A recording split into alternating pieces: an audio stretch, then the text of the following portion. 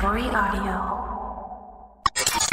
Hello, everyone. I'm an Indigenous elder of the Eastern Cherokee and Muskogee tribes, and you're listening to the Awakened Underground podcast. This podcast represents the opinions and experience of its hosts and guests for educational and informational purposes only. Psychedelic plant medicines are sacred technologies that have been stewarded by Indigenous people around the world since before recorded history. As these Indigenous wisdoms enter the mainstream culture, we ask you to please operate from a place of respect and reciprocity as to end the exploitation and colonization of First Nations people. It's imperative to use immense caution when embarking on your journey to work with psychedelic medicines, as they are powerful tools for human transformation that are not to be taken lightly. Information shared within this podcast should not be taken as medical advice. Awakened Underground, its guests and partners are not liable for any actions of your choosing. With that said, we trust you will make responsible and ethical choices under your own free will. What's up, gang? I'm your host, Cody Blue, and this episode's called Healing Addiction. This is your brain on drugs. This is your brain on drugs. America's public enemy number one. To a new and dangerous area, the use of hallucinogens.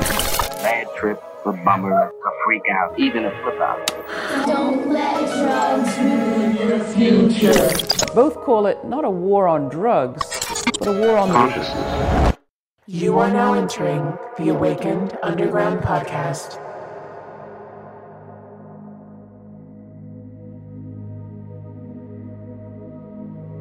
I woke up today and saw a text message from my longtime assistant and dear friend telling me that he has been struggling with a Xanax addiction and was voluntarily checking himself into a rehab facility for the next 40 days. In many ways, I feel like I failed him. I knew something was up, and I tried to help guide him to working with plant medicines, as I know how effective they are at treating addiction, but the lack of availability in the States and the cost of traveling to these retreat centers in South America kept him from receiving the healing benefits of these medicines. My greatest fear in making this show has always been that in some shape or form, we may potentially be encouraging people down a path of drug abuse and addiction. But that is not our intention. Our intention is to educate people on alternative medical treatments that do not mask symptoms but help treat the root cause of one's suffering, which left unhealed can lead to addiction. As it is not the drugs that make the drug addict, but rather the need to escape reality.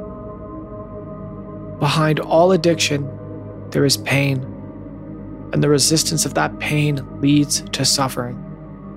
And that suffering leads to the abuse of drugs, sex, food, work, media, technology, and virtually anything external from the self that can offer a temporary reprieve from said suffering. But the truth is, the only way out is through. The liberation of pain comes when we stop running from it, but instead face it, sit in it, feel through it, and listen to what it has to teach us. As our emotions are truly our compass in this reality. Pain and love are our greatest teachers. We can either follow love or push through pain or be beholden to the calculations, reductions, and narratives of our rational mind.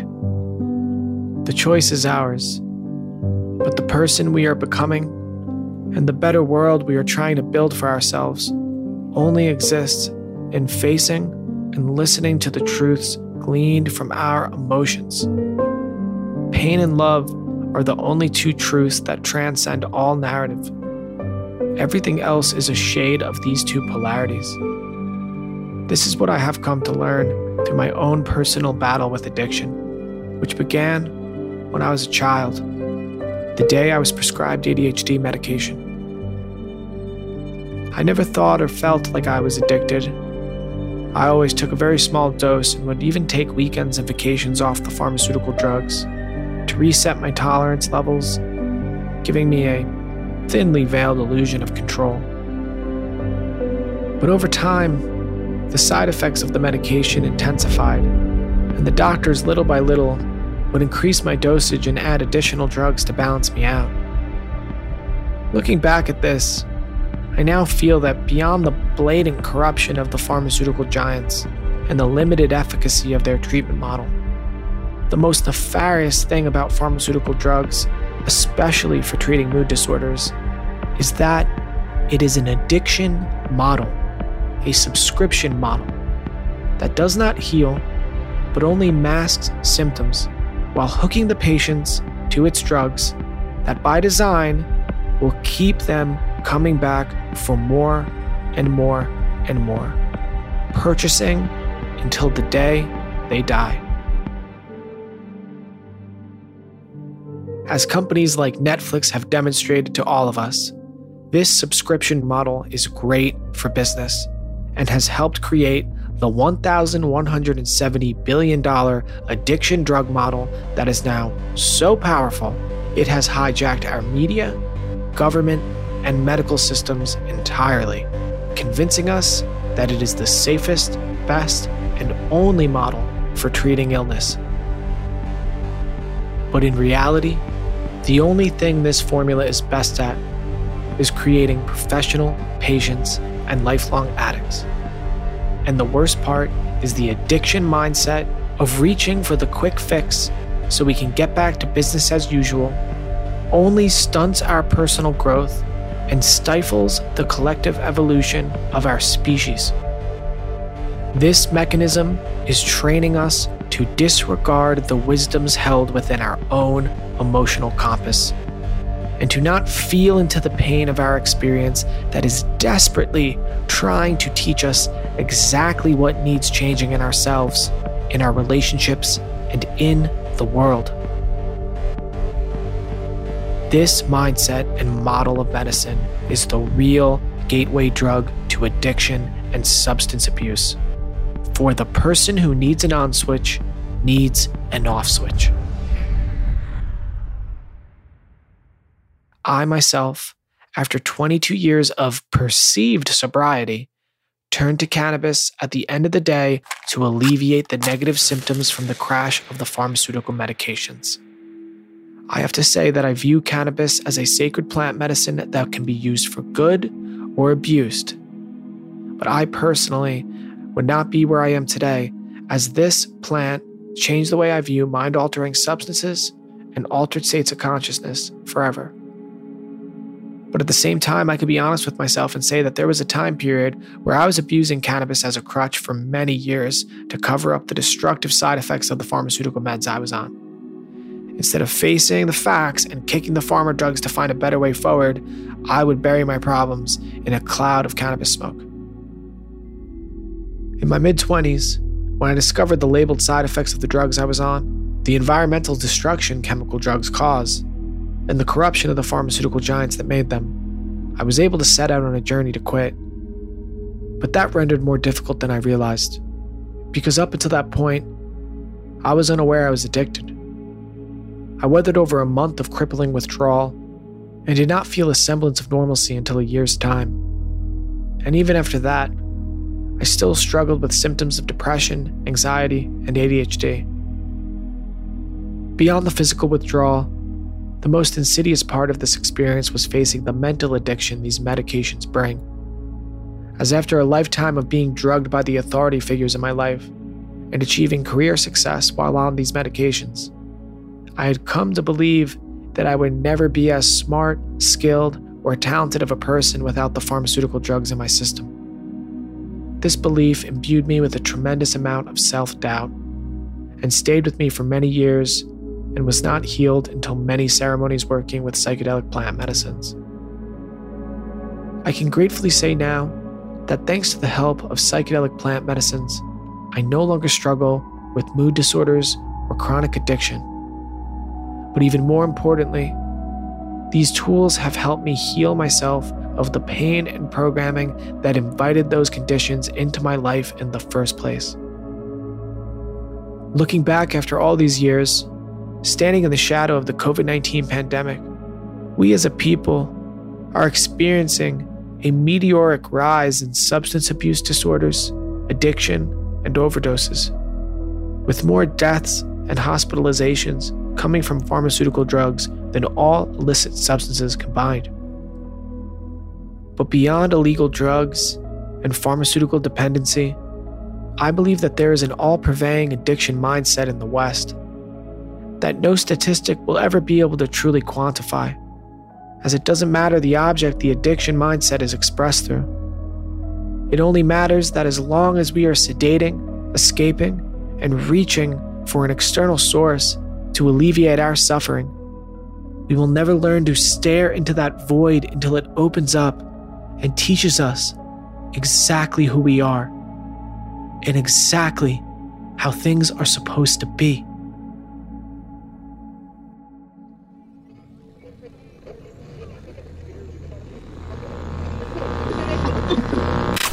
What if the best treatment for getting people off of opioids like heroin and oxycodone was discovered over 50 years ago by a 19-year-old heroin junkie in Brooklyn? It's a West African root bark. It only comes from one country, Gabon, a little country in Africa. It's mostly used as an addiction interrupter, especially for opiates. It attaches to the opiate receptors, turning the withdrawal and the cravings off. Ibogaine is a ruthlessly introspective 24-hour trip that rewires the way your brain views addiction and has a high level of effectiveness, like just killing the desire to do opiates. Ayahuasca has been fantastically successful in getting people off harmful addictions. More than half leave completely free of their addiction, never return to it, and don't even have withdrawal symptoms. Not surprisingly, Ibogaine is controversial.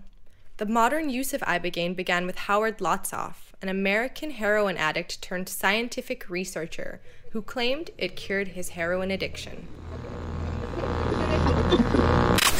On today's episode, we are going to explore the nature of addiction and how psychedelic medicines can be used as an addiction interrupter and a tool for healing the pain at the source of that addiction. We have two incredible guests with us who are going to share with us two unique vantage points on addiction: the scientific perspective with Dr. Alan Davis, a professor at Johns Hopkins University, and the shamanic perspective with Warren Flesh, a practicing medicine man who healed himself of addiction working with sacred plants. The Awakened Underground Podcast. I am a clinical psychologist. So I'm full-time at Ohio State University. I am assistant professor of social work and psychiatry here. I work primarily in the research area of psychedelic medicine. I also am a faculty at Johns Hopkins. I work remotely with the team there. I also am a co-investigator on research trials at the University of Michigan.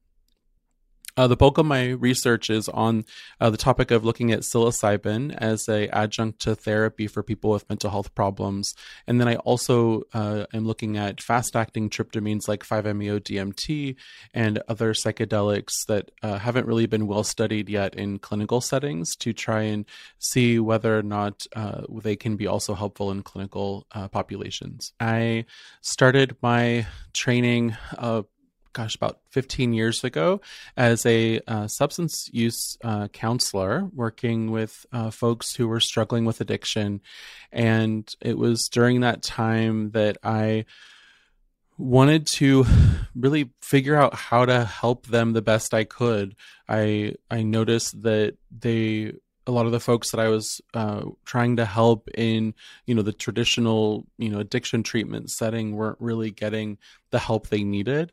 And I didn't understand why that was the case. All of the structure was telling me that if you take the drug, so to speak, away from the individual, that they should get better. And that didn't really seem to be what was happening.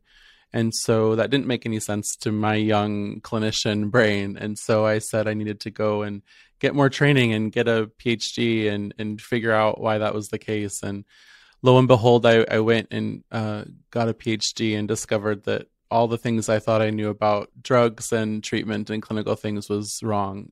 And so here I am, and I never went back to do that work, but I found myself doing a lot of different things. I mean, I guess one of the first things we should probably talk about, just because circling back upon what you said initially, which was that you were an addiction and substance abuse counselor.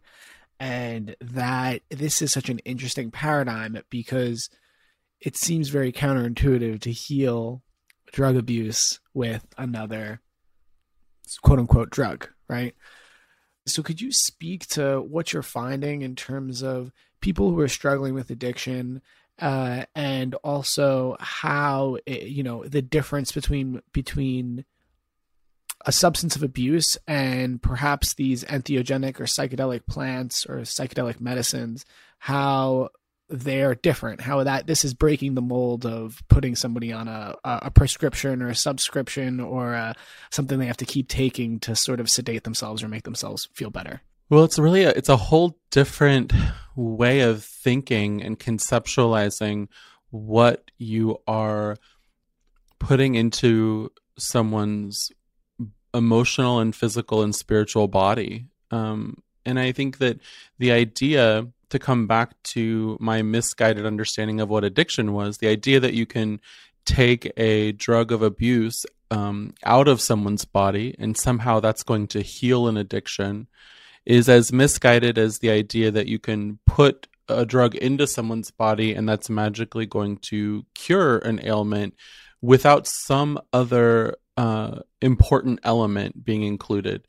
And so I think it's one of the reasons why, we've been pushing pills down people's throats for decades, and they've been lacking some really important ingredients that without those important ingredients, it hasn't really been that effective. When you talk about the important ingredients that are missing from the sort of the pharmacological model of treating people with mental health, addiction, and mood disorders, what are those missing components? You talked about sort of the mind-body-spirit connection for a moment, but that can be a bit of a progressive model for many more traditionalist thinkers. Yeah. So if I start back with that addiction model, one of the things that I try to help my students and the folks that I train in the concepts of understanding what addiction is to begin with is it's the same idea about why the topic and the problem of addiction does not exist inside of a drug to begin with, right? Most people think that if you take the drug away, you're going to solve addiction, which is not true. But that also means that you don't create an addiction by putting a drug inside your body, right? Addiction does not live inside of a drug. If addiction lived inside of the drug, then when you take the drug away, addiction would leave the body. So what that tells me is that addiction is much more complex and it involves more ingredients than just the drug. There also exists a biological component of that addiction. There exists an environmental component of that addiction. There is also a spiritual component of that addiction. These processes, there's a relational component of that addiction, right? There's all of these different dynamic forces that co-create the environment for that addiction to unfold. And so when a person is experiencing that problem and they go to a treatment facility that then says, oh, well, here, the thing you need to do is stop taking this drug and you're going to be fine, that is in and of itself an inadequate prescription for a solution. And so in the same way, you can conceptualize a drug treatment, like let's say an SSRI for depression, is also an inadequate treatment for a condition that is also inadequately defined as a singular thing, right? I think that every mental health problem is inadequately defined in some way, right? We have a tendency, I think, in our culture to think of mental health diagnoses as a singular unit of a problematic thing, right? Addiction is one thing and it exists in some kind of box and a paradigm that we can label and we can fit nicely into a diagnosis. And that is in and of itself just a problematic way to think about it. But the same is true for depression. The same is true for anxiety. The same is true for PTSD. We've put them into these boxes and labels thinking that that is like somehow a true concept of what they are. Right. What, in terms of psychedelic therapies, what is the best therapy you found for treating addiction? I know you've done work with Ibogaine. And I've read studies that it's a fantastic alternative to conventional, rehabilitation facilities. Is there any medicines in addition to Ibogaine as well you found that treat addiction? So we've done some survey research looking at Ibogaine and also 5-MeO-DMT, as well as psilocybin and also LSD. And we've been looking at data showing that across all of these different substances that people are reporting beneficial effects from their experiences. So it really seems like there seems to be, kind of getting at what you were describing with this this concept of understanding these core components that underlie a variety of different painful emotional states, right? These wounds that that oftentimes get masked or get avoided in an addiction process or in any type of mental health process, that psychedelic therapy and psychedelic experiences in general have a tendency, I think, to reveal these underlining wounds and spaces that had been avoided, and in part were the things that were co-creating the space for those problems to manifest.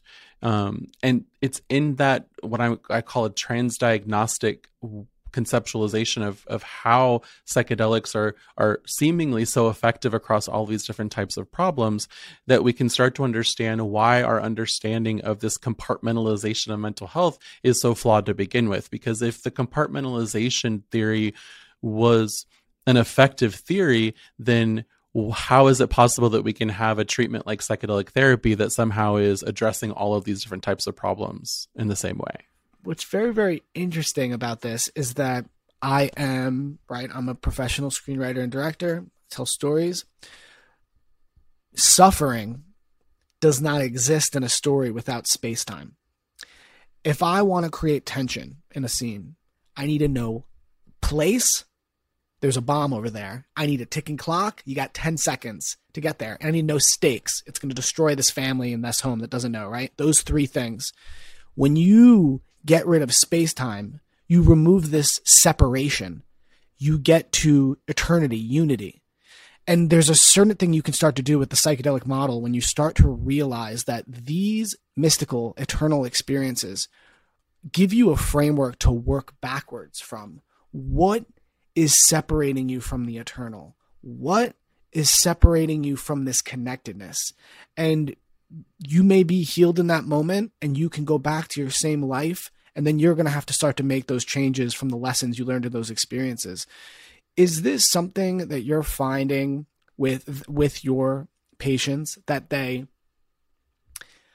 are, some of them or many of them, healed immediately and that's it, they go back to their life? Or do you find that there is some homework that they have to do? There are practices they have to put into place to keep them connected to that eternal feeling, that healed feeling? This is one of the most challenging parts of the clinical work with psychedelics, is that especially in the stage that we're in with the research, because everything is so controlled right now to get things done in a research setting. And what I mean by that is that everything has to be in a research setting, everything is, you can only meet with people a certain amount of times. Everything is done in a very kind of strict protocol. For example, they only can have a certain number of doses of the medicine. It has to be done with only a certain number of visits. It's very unusual, right? Because in a clinical setting outside of research, you would have a lot more flexibility to spend time with people, to get to know them, to work with them clinically, etc. And I start with that just to help explain and orient to, imagine someone coming into a clinical research study to have a psychedelic experience in this type of setting, and to undergo, the therapy part first, which is about 8 hours of therapy before they ever get to a psychedelic session. They have their first psychedelic session, and for some of them, they will have this mystical, insightful, sometimes challenging, sometimes all of it at the same time experience. And they will have a profound change.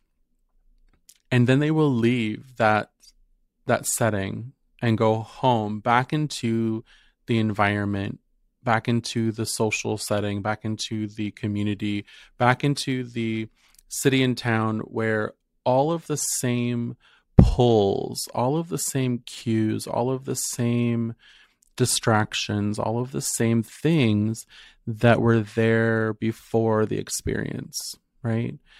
And as I was talking about before with our understanding of how addiction comes up in someone, right? That it's not just about what goes into the body.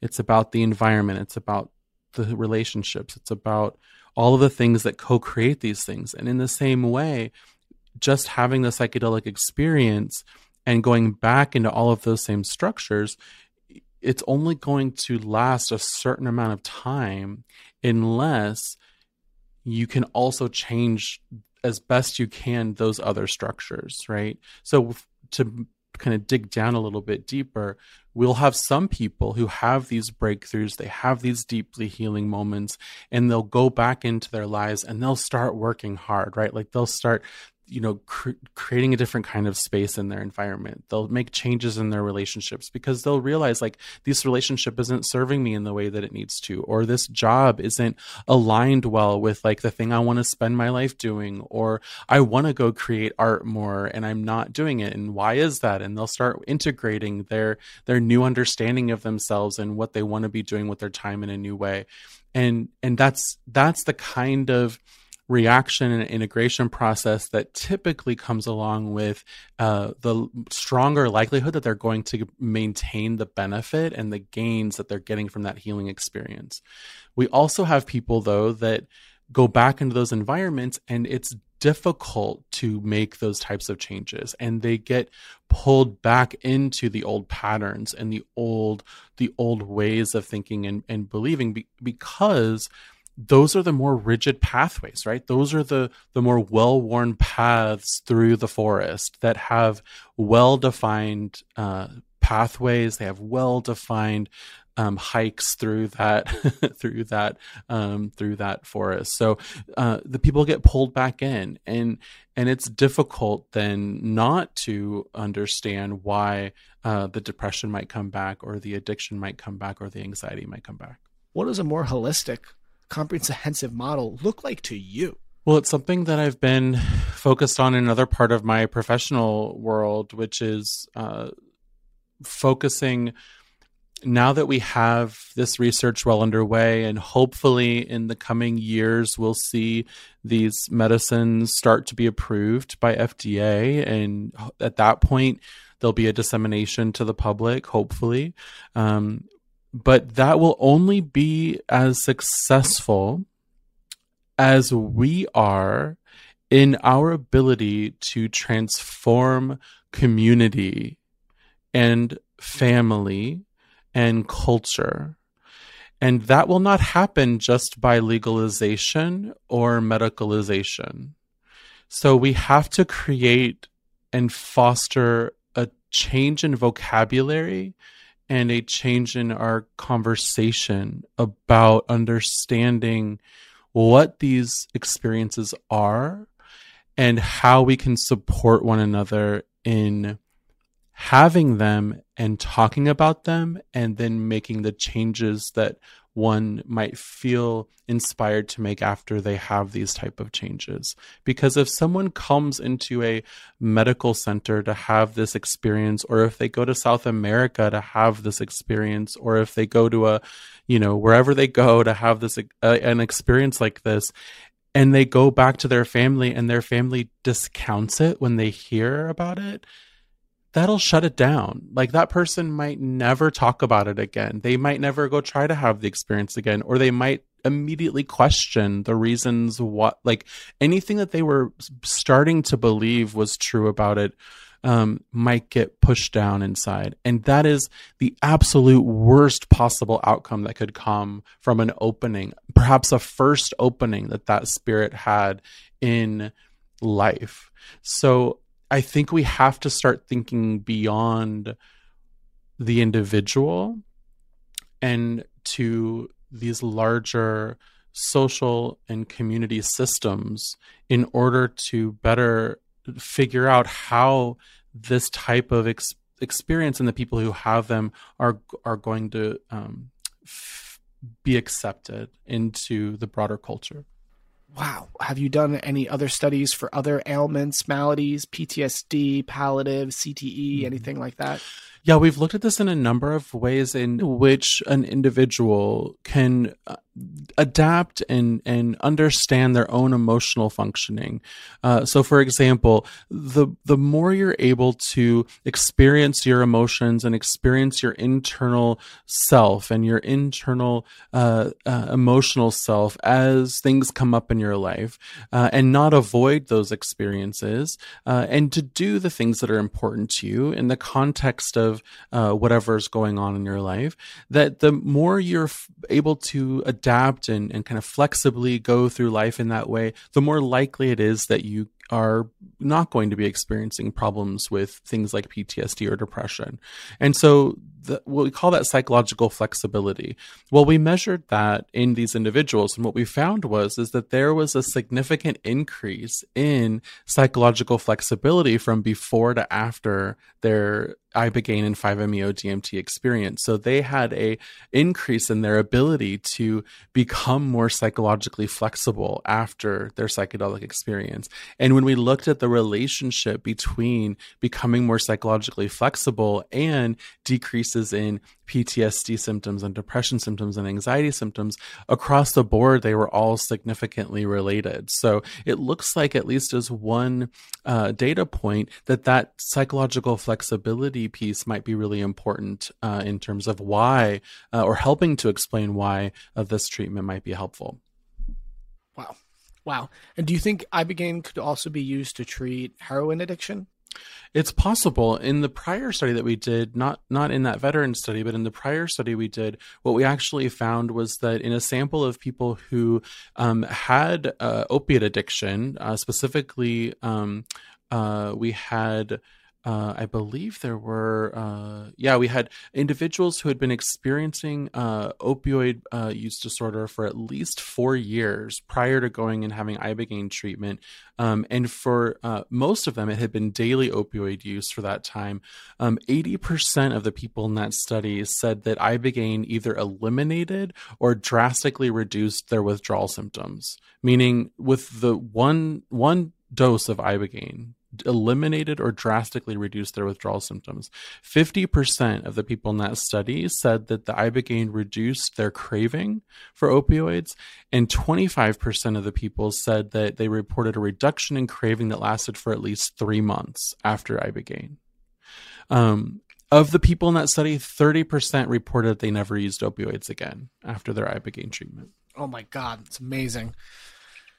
Are there any other studies that you've done that have shown positive or negative results around using psychedelics for healing, whether it be mood disorders or even more physiological maladies?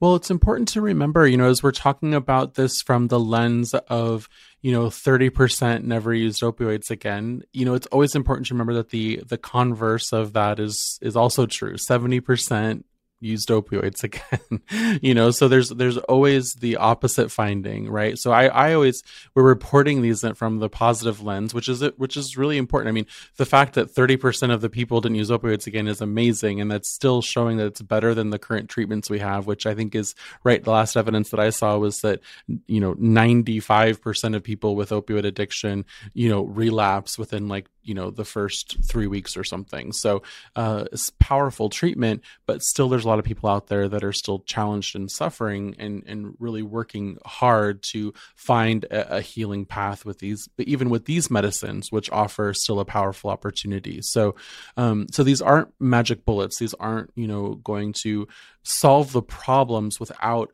other important elements of the structure and the other important ingredients that are going to come into this. Part of that is going to be ensuring that we have the right kinds of therapeutic preparation and integration processes, the right kinds of healing environments for people, and coming back to some of the things we've talked about before about community and family and environments and a social and political structure in our society that can all of that can accept and harness and grow and nurture these types of experiences so that real healing can happen, and hopefully eventually so that we aren't fostering environments where these problems take root to begin with. Is there anything you want to cover that you haven't already spoken on? So when we close this, you can feel it was all said. Can I actually read something? Would that be okay? It's a personal account, and this was their report after the second session. The main theme was healing and letting go. Healing came in many forms and feelings. I felt as if pain and sadness and trauma and guilt were draining from my body, as if it were being washed away and cleansed. I felt guided and compelled to let go of hurtful memories and recognized it was time to let go and okay to move on from the past. I felt the music was playing an integral role in guiding where the healing needed to take place in my body, mind, and heart. I felt it flowing through my body as a bright silver light traveling where it needed to go and guiding my thoughts to tranquility and acceptance. I truly felt embraced and taken care of completely by some unnamed force. That force allowed me to be open and willing to dissolve and dissipate the depression that was stuck in my mind. It allowed me to trust in myself and to be comfortable opening my once closed and guarded heart. I had a profoundly clear understanding that everything was happening exactly as it needed to be, and everything will be okay no matter what. The first psilocybin session dramatically broke up and cracked and loosened all the stuck energy and rigid patterns of my mind. Once it was loosened and broken up, in the second session, it was able to clear all that once hardened debris free. Step 1, jackhammer my mind and soul and show me that I can survive that pain. Step 2, gently and lovingly cleanse everything out and allow myself to let go and to heal. I felt such a strong sense of soft, glowing, healing light, assuring me that there was nothing to fear or feel sorrow for. I felt I was in the presence of a pure and perfect energy that was healing me. I never once felt fear during the session. I knew I was going to be okay. I am okay. And for the first time in my life, I discovered the possibility of what it feels like to love myself. I have never felt that way before, and I truly value the psilocybin journey for showing me that I can honor myself and others as equals on a deep and soulful level.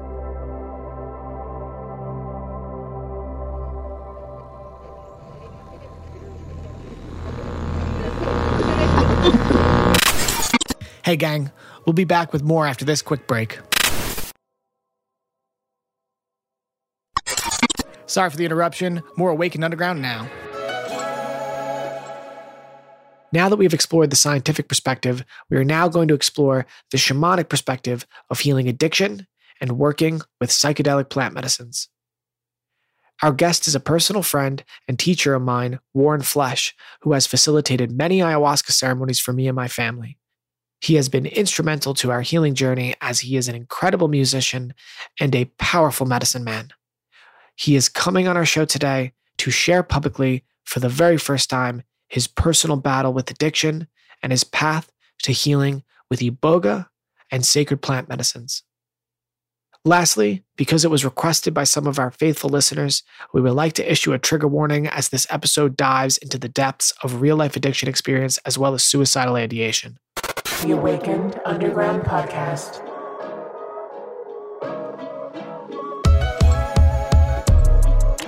You kind of take us to the beginning and just walk us through? Yeah, no, it's a pleasure to do that. I think that I was always a kid that kind of saw illusion where other people saw truth, and can remember from being a pretty young person feeling somewhat alienated and somewhat cynical about things. And I wasn't exactly sure where that came from, and I'm still not exactly sure where that came from and why other people were okay in the situation that I was not okay in. So from a young age, I turned to music, I turned to sports, I turned to other things that were able to alleviate that for me. And then I found myself in a situation that was intolerable to me, which was corporate America. Right. Working on Wall Street, just very, very contrary to my nature.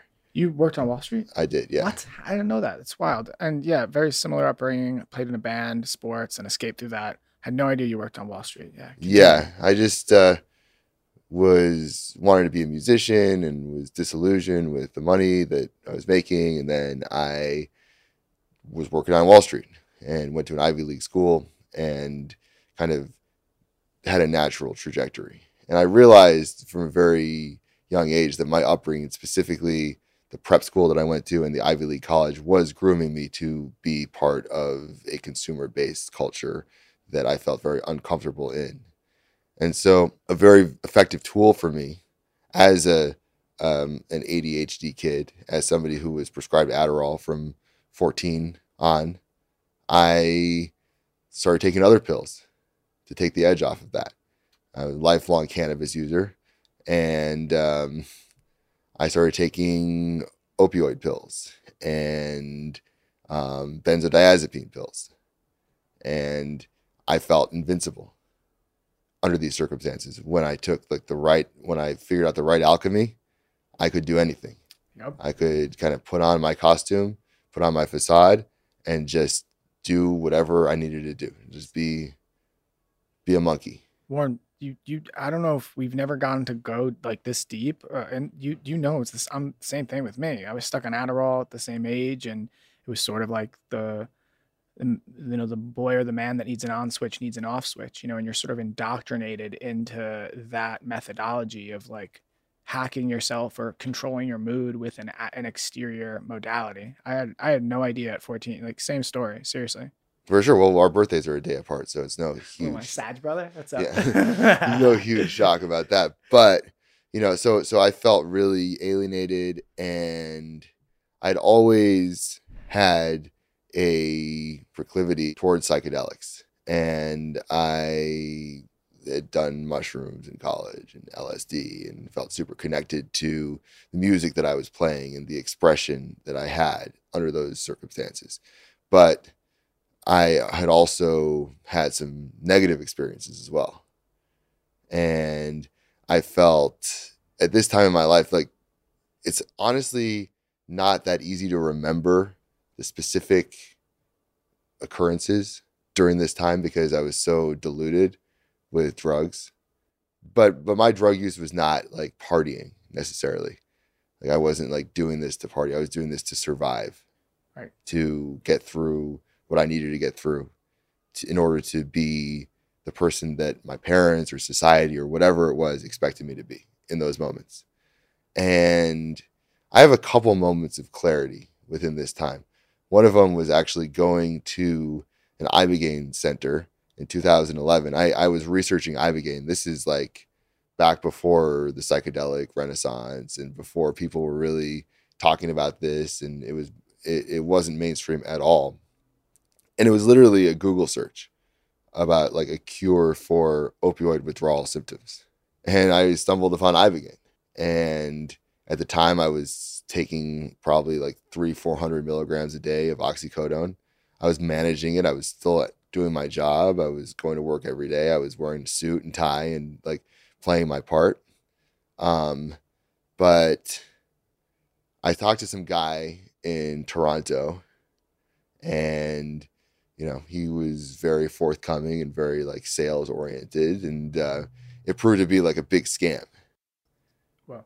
So one of my prevailing messages on this podcast and the theme in general is that the practitioner is just as important as the sacrament.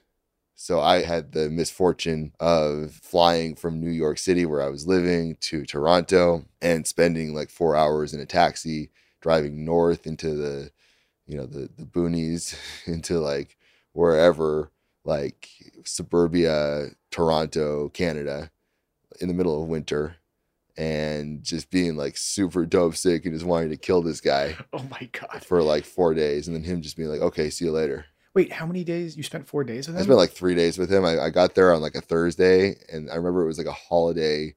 This was my thinking. I was like, I have like a holiday. It was like, I don't remember, President's Day or something, Martin Luther King, something in the winter. And I was like, okay, I have like a 3-day weekend. I can go kick heroin or kick oxycodone.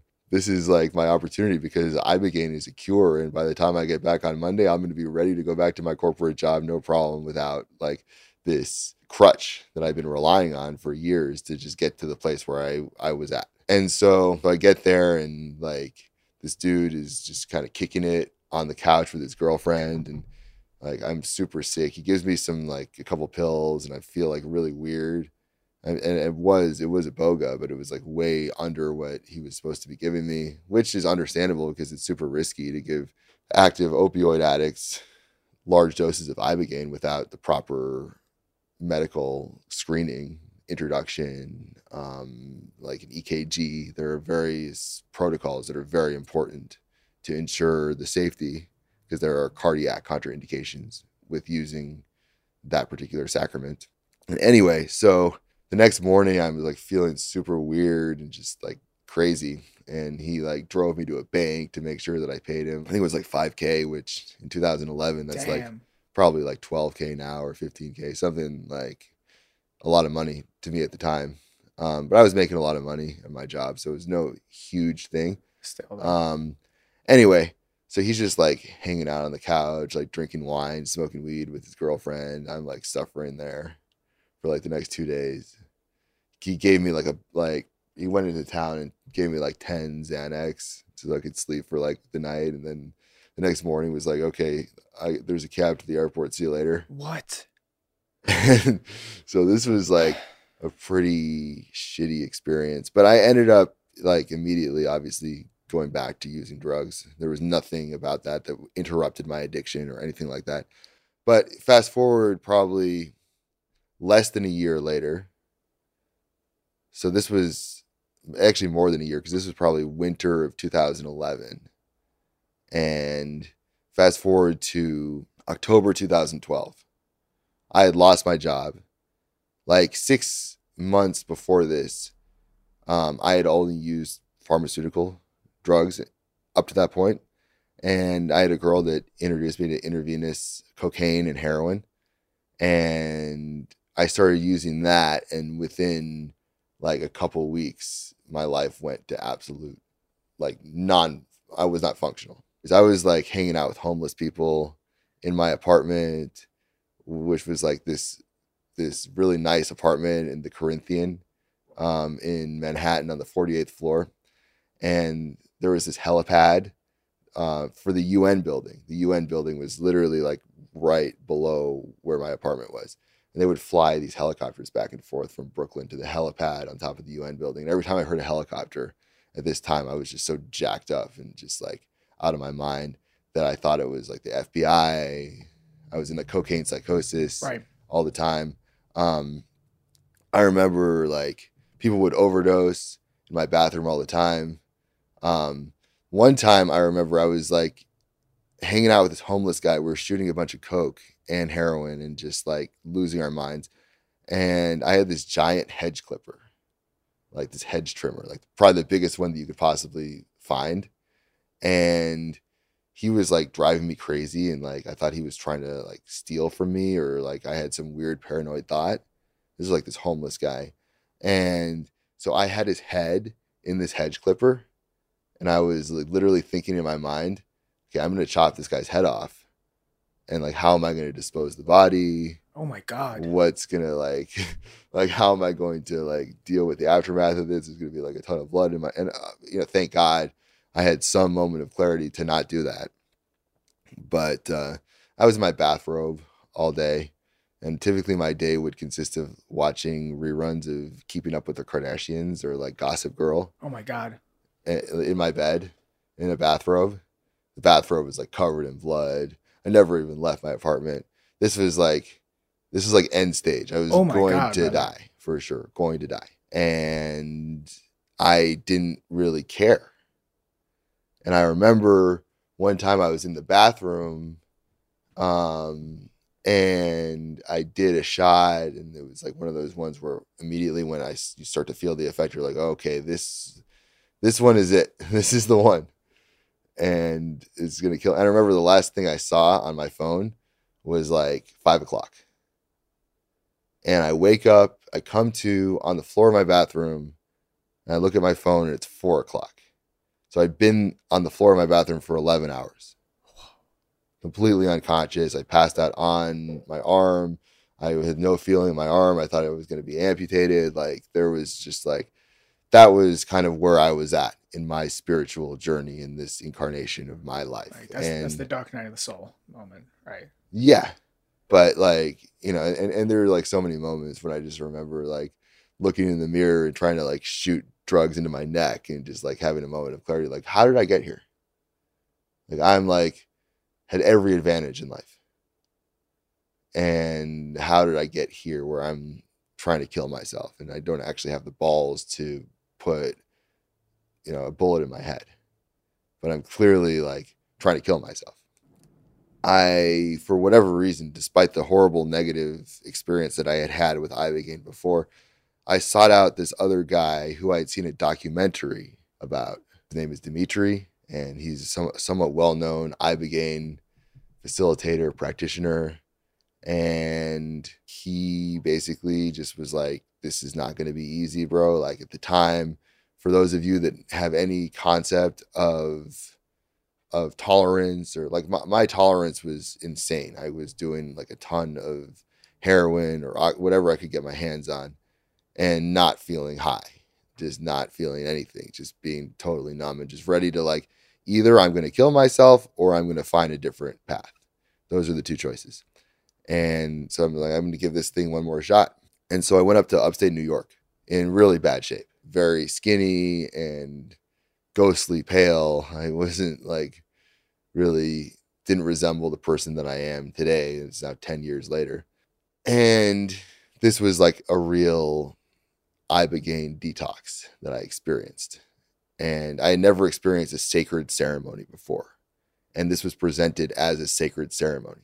It was a Gabonese origin. That was the kind of etymology of the ceremony. It was from Gabon, a Bwiti ceremony. The person that administered the Ibogaine to me was initiated, was a Nganga. This is their version of a page or a shaman in the Bwiti tradition. And they put me through, I remember we went out to a tree, made an offering to a tree. It was a very, very amazing ritual around this experience, which to me was very foreign. So I was very judgmental of it at the time. Like, what the hell are these people doing? Like, this is crazy. Like, my whole mentality, my whole mindset, my whole psyche was oriented towards Western pharmaceutical, like, I just want to be in a bed and have some headphones on and an eye mask and like take this, and hopefully it's not that psychoactive. And were you secular at the time? Like, were you a secular, like, scientific materialist? Would you identify as being agnostic? Did you have any sort of spiritual upbringing? Like, was this ritual just completely foreign? This ritual was completely foreign to me. I never experienced anything like it. I would consider myself probably atheist at that time. I don't think that I had one moment of spirituality or spiritual anything. Even despite working with psilocybin and LSD in a recreational setting in college? Yeah, in times I had, but I was completely, this time I was defeated, and I didn't have any kind of spirituality, spiritual practice, nothing. I was ready to die. So you're at the tree doing this ritual. I'm at the tree doing this ritual, and actually it's very interesting because they put face paint on, and it's white and red, and that signifies sperm and blood. And this is actually a life, death, rebirth archetype ceremony. It's a rite of passage ceremony. It's actually a rite of passage used by the Bwiti in Gabon for children at around, adolescent age, 14, 15, to really become adults, to experience that insane death and rebirth. And that's what I can really attribute it. That's the only way that I can describe it, really. I mean, I remember he gave me a test dose, and I was dope sick at the time. I was really, really sick. I was in withdrawal, like full on withdrawal. What's a test dose? Just a small amount of Ibogaine. That's what that means? A test dose, yeah, because they test to make sure that you're not having any kind of adverse reaction to it. Okay. And I remember within 5 minutes of taking the test dose, the dope sickness was gone. Whoa. And that was the last time that I ever had the obsession to use drugs. Whoa. Was in that moment. And what happened was he slowly ramped up the amount. They call it a pyramid, and they eventually give you as much Ibogaine as you're willing to take, which is very hard to describe. Unless you've experienced this particular sacrament, it's almost impossible to actually verbalize or put into words what you feel. It's a very, very traditional West African equatorial ceremony. So the instruments that are used in the music, it's basically a mouth bow and a very distinct harp. And so the music is very, very distinct. And it's it's actually like an ancient technology that's used to just chip away at programming and conditioning and indoctrination. What do you mean by mouth bow?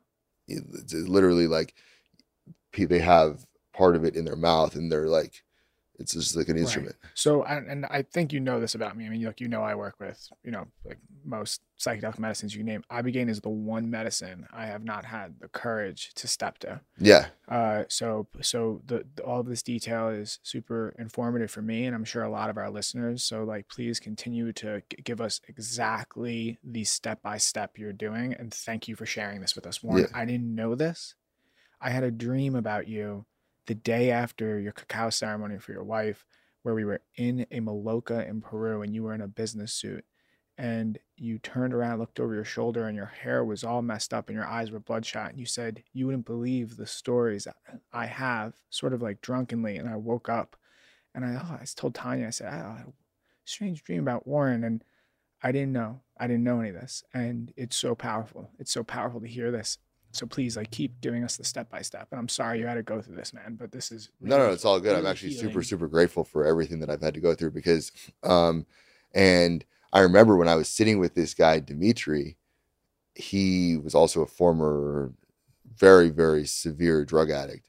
And he was just saying, I'm so grateful for the spirits of the poppy, the spirit of coca, the spirit, all these nefarious drugs that he was singing his gratitude for. And I was just what the hell is this guy saying or thinking? And then I had a realization right then and there, which is that the drugs, these poppies, these kind of demonic substances and demonic spirits need us more than we need them. The more that we consume them, the more that they populate. And it was just this different way of looking at it from a kind of a spiritism perspective. Right. That was a very, very interesting way to jump into this experience with Ibogaine. And Ibogaine is basically the most pronounced alkaloid within the iboga plant. Iboga has a ton of different alkaloids, which I found out later on because I, years later, have experienced the sacrament again and experienced the sacrament in its totality, Iboga. Ibogaine is used more for detoxing drug addicts because the toxicity is lower in synthetic Ibogaine. It's not entirely synthetic. It's actually comes from the Voacanga plant, which is similar to Iboga. It also contains Ibogaine. The Voacanga plant and Iboga, as well as the Sananga plant that comes from South America, also contains trace amounts of Ibogaine. Oh, wow. The Ibogaine experience is really unlike anything that one can possibly describe. All that I can say is that it was just a complete departure from reality, to a point where you're in this kind of in between purgatory. Like, I don't exactly, like, putting words to it doesn't do it any kind of justice, but you're in this strange place that you've never experienced before. What I can say with any tryptamine, whether it's ayahuasca or even 5-MeO DMT or like mushrooms, something like that, there's always this feeling that we're coming home to something. Right. We're coming into alignment, or we're merging with source, with the infinite wisdom, with something. With Ibogaine or Iboga, it's not like that at all. To me, it feels very, very like I'm in this primordial dance with my ancestors in this very, very strange place that I don't recognize. Right. So that is what scares me about it. Or I should say intimidates me. I hear from, our brothers and sisters that work with this medicine, that it's very alien and apathetic, that there's not a lot of warmth to the experience. Is that, I know I'm speaking not from a place of knowledge, did you feel there was an apathy to it, or did you feel like there was a spirit to the medicine, like something like an ayahuasca, where there's you're a being held very, very distinct spirit to the medicine? It's Okay. just not it's a very stern spirit. Okay. And the spirit is very direct. Okay. And once this medicine, which is an extremely intelligent plant spirit, shows you things, it's undeniable. Right. It's not like this could be, but I can interpret it a different way. No, it's a very clear. Then that's something with this medicine I really try to instill on this show, is that when you're in the experience, there's no end ifs or buts. The first thing I think when I interface with the master teachers is, this is not how the movies and TVs, this is not a hallucination. This is more real than real life. This is the realest thing I've ever experienced, and it's undeniable. There's no argument. You know exactly what it is with no words when it's happening to you, and it is humbling. Yeah, and with this particular medicine, people talk about ayahuasca all the time, and ayahuasca is almost like a buzzword, and people will go and do ayahuasca, or they'll do mushrooms, and they'll experience whatever they experience in 4 to 6 hours. And very, very typically they're all eating fruit afterward and talking about the experience and having like a time together. With Iboga or Ibogaine, it's not going to be that process at all. You are, especially when you're detoxing like I did, and given the amount of Ibogaine that I was given, it was a massive quantity. I could not speak for 2 weeks. Like literally 2 weeks, I could not speak. I would try to like mumble through something, and I definitely could not walk for at least 72 hours, where people needed to like help me to the bathroom. No sleep for at least that time, the 2 weeks time, where you're just laying there in a bed watching the sun go up and then watching the sun go down, and then up and then down. It's very, very it doesn't ever feel like it's going to end. Were you in the medicine in those 72 hours still? Yeah. So you were still in the medicine? You're in the medicine for a very, very long time. At a certain point, were you like, oh my God, what if I never go back? What did I get myself into? Or did you understand, as it was happening, was supposed to happen? I'm exactly where I need to be. Like, did you have lucidity in the experience, or was it? Yeah. So you have different phases within the experience. So the first phase is kind of the onset, and then what they call the visionary phase, of where you have visuals. You can literally like, it is like a lucid dream, to the point where if you imagine something within the Iboga space, it comes into fruition in front of you. Whoa. It's like you're connected to the psyche, to the unconscious part of the brain, in a very, very profound and unfamiliar way, to a point where, yeah, you're able to access certain things, and then the unconscious content within the brain becomes visual, just in front of. And so the first thing that I experienced that was super profound was I was taken to a funeral in Africa. There were a bunch of like what appeared to be pygmy African tribal people burying me. And I was looking down and my lifeless body.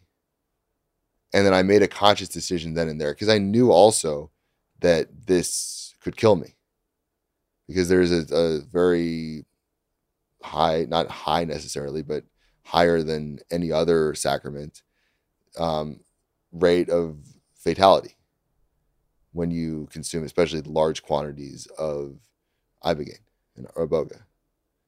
So I believe, and I don't know this for sure, but I strongly believe in my heart that I was given the choice to either depart or to return to my body. I remember making a very, very solemn commitment to myself and to my ancestors and to my descendants, future, like within this time frame, that if I returned to my body, I was going to have a different experience. And I returned to my body, and then I was pretty okay with the fact that I was going to have to suffer. I was going to have to feel everything. And I want to really, because this particular episode is about addiction, I want to qualify the fact that, number one, my experience is not typical. It is not common. It is not the norm for ibogaine. It's just my experience. And number two, this is not a silver bullet. There is no pain from getting sober from the kind of drug habit that I had that was averted or avoided or circumvented as a result of using the sacrament. I felt every ounce of everything. And the reason why I was able to succeed is because I had a very, very good plan. I had very, very good support. And I had very, very good people around me at that time that were keeping me safe. Very, very important. And I spent like 2 weeks, and people like really helped me to do everything. And then I went into a rehab facility for 90 days. A very traditional 12-step based treatment center. And I didn't talk about this experience for years. Other than, mild curiosity, people would ask me about it. But I got very into 12-step recovery and Alcoholics Anonymous. I was going to meetings, sponsoring people. I was working in recovery. I spent a long time working in sober livings, working in treatment centers, working as a case manager, working as a rehab tech. I've done all of this kind of groundwork on the front lines of addiction. So I've seen it firsthand. I've seen exactly how people come into being drug addicts, come into whatever this misattunement or misalignment is that they all of a sudden need to pay services to protect them from themselves. And I've seen that for like a whole wide range of ages and genders, and it does not discriminate. And one very, very consistent theme among people with addiction is a high level of sensitivity. So people that are not very sensitive, maybe perhaps can exist with a spiritual malady, can exist in a society that's callous and be okay with that.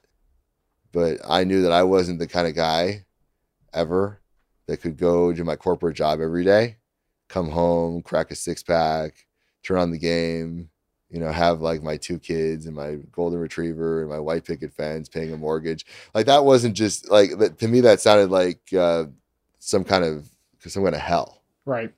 And to other people, that's like the American dream. Right. So I couldn't do that. And most of the other people that I experience in addiction, in whatever various phases of recovery are also in that situation.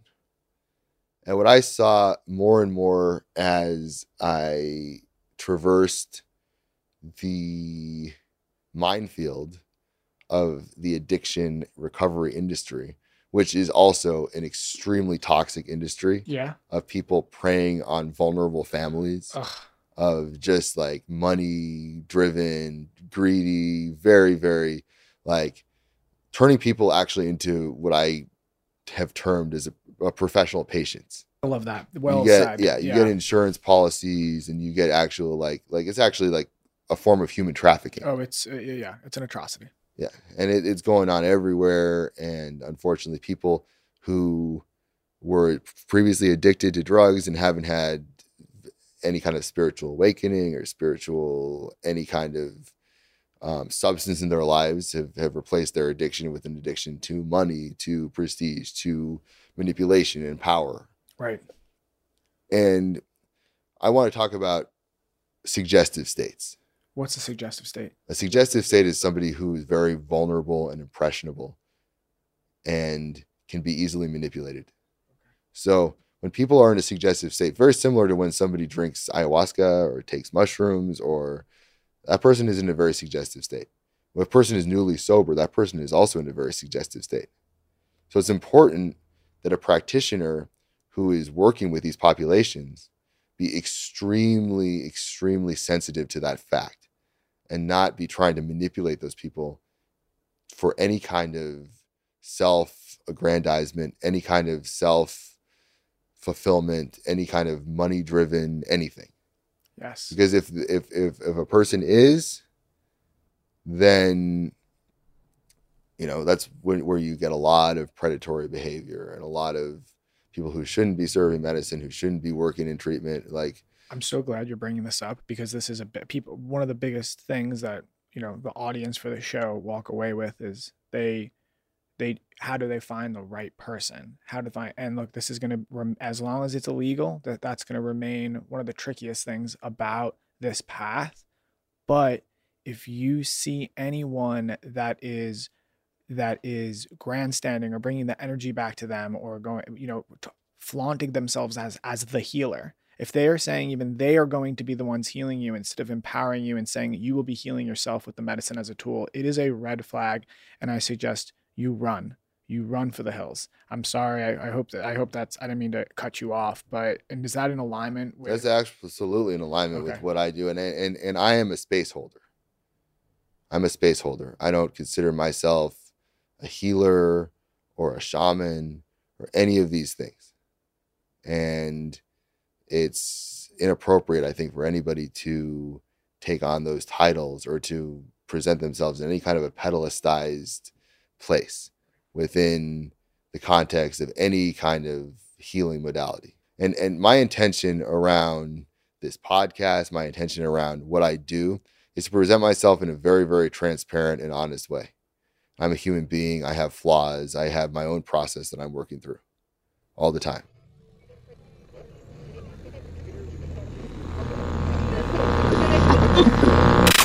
Hey gang, pardon the interruption. We'll be back after a quick break from our sponsors. Sorry for the interruption. More Awakened Underground now. Warren, look, I've had the honor to sit with you, brother. You're my friend. You're my teacher. Plain and simple. Same with me and Tanya, Jeff, the producer. You're our teacher, and you are humble. And the way you hold space, I'm the shaman and I'm this or that. You bring an energy and equanimity and a heart and community. And in those vulnerable states, you are so graceful. Even for you to dive into your story like this, as you know, I only get to see you as a healed, awakened man, as a leader in our community and a friend. I didn't know this. I hear that you healed addiction to Boga. I didn't know the depths. But I couldn't agree with you more. And I because I just pulled you a little bit off track, suggestive states, I want to realign. Is there anything more you want to talk about in terms of suggestive states and the importance of the people around, making sure the people around you are not manipulative or can't take advantage of you or indoctrinate you with a religion or any sort of ideology that could do more harm than good? Yeah, I think that you're just looking out for people that are trying to be manipulate you in one way or another, because ultimately, like, the healing happens internally, and I'm always looking to increase inner resources. I don't want people to be dependent on me. I don't want people to be dependent on a substance. That's not, we're moving away from that. I don't want to move back towards that, but it actually like segues directly into the next thing that I wanted to talk about, because when I was doing the AA thing and I was not necessarily doing the plant medicines or anything like that. The number one thing that people struggled with was a connection to spirit, connection to higher power, connection to power greater than themselves. That is the basis of the 12-step program. If you're missing that foundation, then that can be highly, highly problematic. With 3 years or something of sobriety, found myself really in a spiritual crisis once again. And no amount of service or meditation or whatever I was trying to do at that time was really alleviating that. And I was having a large amount of resistance from my community towards exploring plant medicine. Right. And this was back in 2014. Now it's changed a lot. So now the whole culture has become very much more accepting. Oh, really? I still have friends in AA that really could benefit from the medicine, and they just can't cross that line because for them it's breaking sobriety. I mean, it's just the doctrine that they took on when they became sober. They just are so to them it's breaking sobriety. There's still a lot of that. I mean, the truth of the matter is that Bill Wilson describes a white light experience in the big book of Alcoholics Anonymous.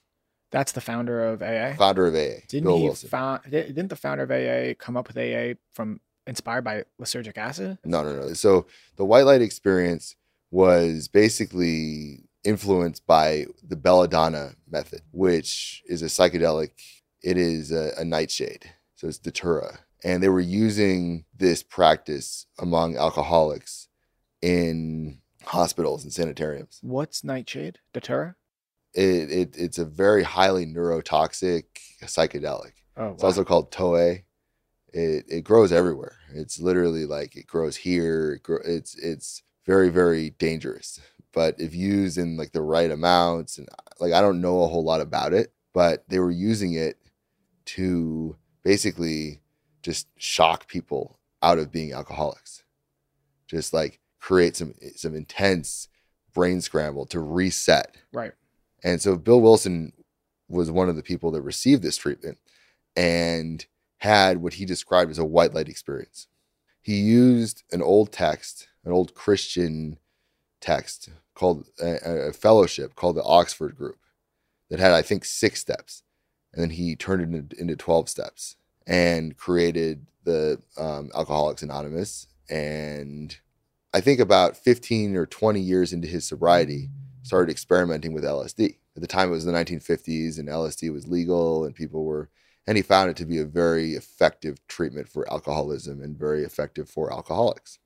I don't think he ever backed off from that stance, but as an organization, AA never really got behind it. And I think that it's very important also for us to proceed very mindfully and cautiously and not repeat the same mistakes that were made in the 1960s as far as the psychedelic renaissance, because the truth is that psychedelics are not inherently benevolent.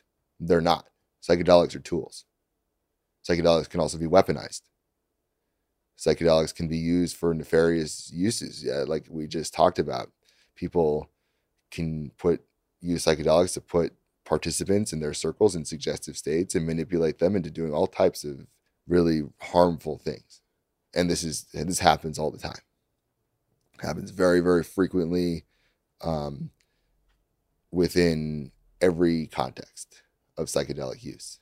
Cult leaders and sex traffickers, and I mean, it was used in experiments for the CIA. Right. So anyone who creates a blanket opinion about something as complex as psychedelics is in many ways missing the point. Right. But anything can be weaponized. Everything is inherently neutral. It could be used for good or bad, whether it's a car or salt. I mean, you can kill yourself with too much water, but I understand that psychedelics are incredibly volatile because that puts you in a suggestive state. Correct. Yes. Now, also, you have the real issue of psychedelics being, used in regards to addiction, like, or any kind of Western paradigm. Like, people think of addiction and any Western medical concept as this black and white. So if somebody is a heroin addict and takes Ibogaine and goes and uses heroin again, then that treatment was a failure. Right. And so that's not how I look at it at all. In fact, I work with addicts now a lot, and I have different methodologies and different things that I use. And ultimately, I'm not looking at it from a results base. Like I'm not judging my work based on did this work or did this not work, or did this person stay sober for a year, or did this person. That's not how I look at it, because these medicines, these sacraments, don't exist within that paradigm. They just don't. It's just a problematic fit. So you have people quoting these crazy statistics. Ibogaine works 30% of the time. It works 50% of the time. Now, for me, if somebody goes and takes iboga or takes ayahuasca or takes any of these things and never uses drugs again, but 10 years later commits suicide, within the Western paradigm, that would be considered a success. The guy didn't use drugs for 10 years. Right. To me, that's the biggest failure ever. If somebody comes to me for 5 days or 7 days or however long and feels unconditional love and feels that I like respected and heard and acknowledged and seen and related to in a really genuine and sincere way for that time, feels like the warm embrace of love, and then goes and uses again, and then maybe even dies. To me, that was a clear success.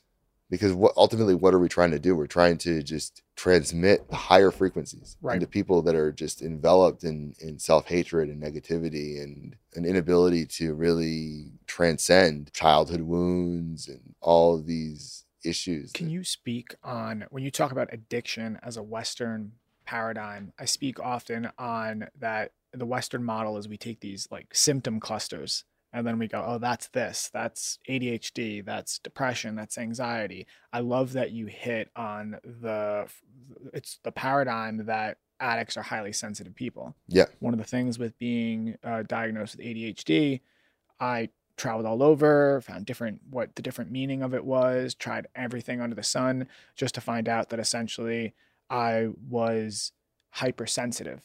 I could hear everything. I could feel everything. I was more of an artist. I could only focus on what I loved, what excited me.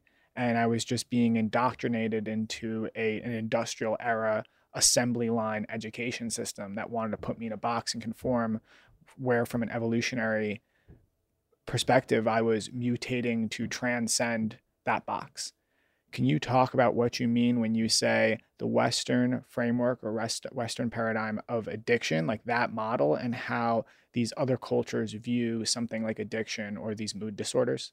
Absolutely. I think that Western culture is trying to put everything in a box. That's how we collectively understand things, whether it's gender or our approach towards homosexuality, up until maybe like the last 30 years. Or religion, or it's like literally check a box. What's your ethnicity? Right. What's your religion? Right. So why is this person? Why is Cody unable to sit still in class when we're teaching arithmetic and we're teaching? Oh, because he has this disorder. And so we have a perfect pill for that, and we're gonna like give him a pill, and then he's going to be able to just be just fine, just like everybody else. Easy peasy, problem solved. Yeah. Back to business as usual. And it fits very, very well, not only into the Western education system, but also into the parenting paradigm. Right. Like, God forbid your parents would have to put extra effort or extra thought or extra anything, money into your education or the curation of your psyche. And it's much easier to just, give you a pill. And so I think that most people actually are addicts. We would consider addicts in some way or another, because our society is toxic. And I don't think that I'm taking a huge leap of faith to say that. No, it's the real thing is it's whether the addiction is culturally accepted or whether the addiction is culturally rejected. Right. How many of us are coffee addicts, TV addicts, addicted to our car, addicted to our shoes. You put them on every time you leave the house. Doesn't mean it's not potentially detrimental to your health. I agree with you. I do think I even identify, and for a long time, because I was indoctrinated, my brain chemistry formed around taking a pill every day to function and believing I needed this to be optimal in society. Once I started to have to change my mantra became, addiction is not stopped, it's replaced. How do I create healthy addictions? How do I habituate and create these neural pathways? So at least my 24 hours, I'm hitting high vibrational techniques. But then at a certain point, that became just a stepping stone. It started to be, well, I need to be fluid. I can't be, even if it's a healthy habit, even if it's meditation, I need to be fluid. I can't be regimented. I can't let even that become an addiction where it's controlling me, as opposed to I'm just flowing and feeling through life, as opposed to hitting these hallmarks or these rituals that are just inculcated into me. Yeah. Well, we're all in the state of perpetual forgetfulness. And we're all just walking through this minefield, trying to figure it out and trying to grasp for anything that's going to give us containment. It's going to contain our psyches when our psyches are completely not evolved for this level of constant stimuli, constant expectations, whatever it is. Right. Like the speed with which we're evolving. That's where these sacred medicines come in and become very, very helpful, because they return us to the essence of who we really are. And the big addiction and the big lie is how we define ourselves. Everybody defines himself or herself a specific way. It starts with your gender, something that you were born into.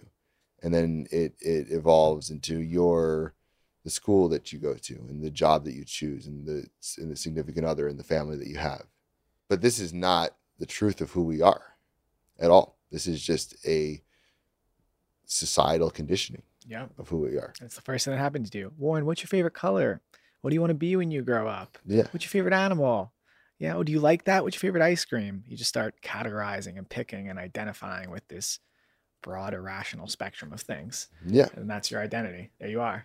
So what we're doing is we're healing wounds. And after I had about 3 years of sobriety, I literally called all the people with a lot of time that I had a huge amount of respect for. I said, what do you think about me going down to South America and doing ayahuasca? Because I'm in a real spiritual crisis here. I don't know what to do. I'm dating all these women that are super toxic, that are taking my life force. I'm finding myself in these dynamics of codependency and addictive behavior, and I'm not getting any relief. And I want to go relapse. I want to go use drugs because I'm back to where I was 3 years ago. Wow. They all said it's a trap. It's a trap. Everything you need is within yourself. Is within the steps. Do the steps again. To get another sponsor. Go to 90 meetings in 90 days. All the things that they say. It's just stop. And I said, screw it. I'm not going to wait around for someone to tell you what to do. Yeah. Or the giant piano to fall from an 80-foot skyscraper and hit me in the head. I'm just gonna get on a plane and get the hell out of here. And I went to South America, into Peru, and I found what really kind of catapulted me into where I am now, which is Peruvian curanderismo, plant medicines from that part of the world, and the indigenous traditions, ancient technologies that allow us to transcend this time and space. Truth. Allow us to think in between thoughts and feel in between feelings. Way to call a spade right there. Absolutely. Yeah. Absolutely. Interdimensional hacking. That's what I call it. Yeah. If everyone wants to dress it up, call it this, call it that, spiritual this, spiritual. It's literally hacking consciousness for the highest good of yourself, your family, the all. Yeah. And my question for you is, when you worked with ayahuasca, what was the difference between that from Ibogaine? Did that give you that spiritual connection you were looking for? Was that the missing piece of the puzzle, that kept that piano from falling from the skyscraper on you? Yeah. I think that any medicine and especially when it's presented within the context of a more complete ancient technology, like ayahuasca by itself, without the other plants and the other dietas and without the Icaros and without the whole totality of the experience doesn't necessarily amount to what it amounts to when it's put into that context, the cultural context. Same with Iboga. Iboga is presented in a very, very specific way for a reason, because these things evolved together in over thousands of years to create an experience that allows us to shed our conditioning, shed our self-limiting beliefs, shed anything that doesn't serve us, that is preventing us from just being who we are and who we were born to be all the time. And when we realize that, when the medicines stop being such a struggle. So at first they're a huge struggle because we're facing our darkness, we're facing our shadow, we're facing all the things we've spent our entire lives not wanting to face. And all of a sudden, in one fell swoop, we have to come head to head with everything. And so it's a struggle. And I've been through many, I've done hundreds of ceremonies, and I've been through many where it was literally hell. Yeah, same. And I just wanted it to end. Same. I just wanted to return to the same asleep self that I had been, so that I could turn on the TV and literally drop out as much as I possibly could and distract myself from the reality of who I was. Yeah, me too. But once you get through that, and then you're able to actually traverse this extremely rich plane of existence in those spaces, it becomes an amazing, amazing gift to be able to really analyze life and consciousness. Now, as far as the differences between ayahuasca and Iboga, I mean, I think that you have to start with the similarities, and there are none. You know, it's really just like a very, very, very different experience. I would highly recommend both of them for people that are really like into the space of exploration, a different perspective, a different vantage point, a different ability to analyze things, different spirits. Now, the one thing that I really want to touch on as far as work with plant medicine is the necessity to stay grounded. So however we talk about our society and this existence and all the things that we have to do, at the end of the day, I can be deep in a tryptamine space, and I can be having astral projections, and I can be guided by my ancestors into the vortex of the primordial existence of like the richness of existence, however you want to describe it. But at the end of the day, like 2 days later, I'm still going to have to pay my taxes. Yeah. I still need to return phone calls. I still need to be like a productive member of society. And I see that as a very cautionary tale also. So you have like the one cautionary tale, which I said before, which is people that are kind of power hungry in one way or another, whether it's money or sex or influence or whatever the case may be. And you have another spectrum of people that are very, very ungrounded within this space. Yeah.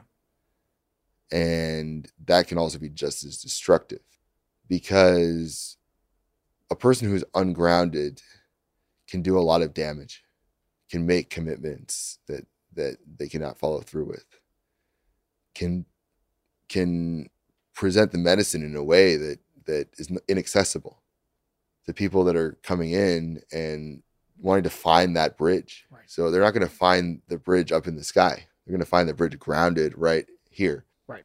And so the way that I present medicine, you know, I'm just a human being. I'm just I'm a musician. I'm a space holder. And I don't think that people that drink medicine are in any way more enlightened or more knowledgeable or even more interesting than people that don't drink medicine.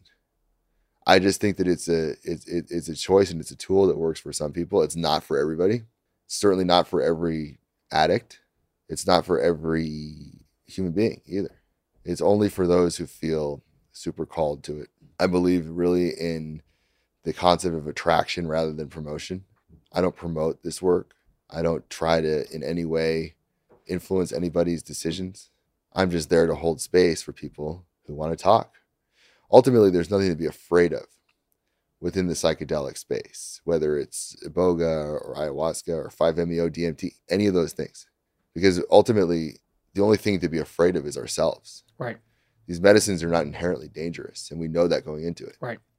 I mean, at the end of the day, what I can sum up saying is that I'm a person that was a hopeless drug addict in a very, very profound way. And this was a method and a way that I found myself existing within the society in a very functional, productive way. Right. Finding happiness and finding fulfillment and finding purpose. I want to talk about art and music.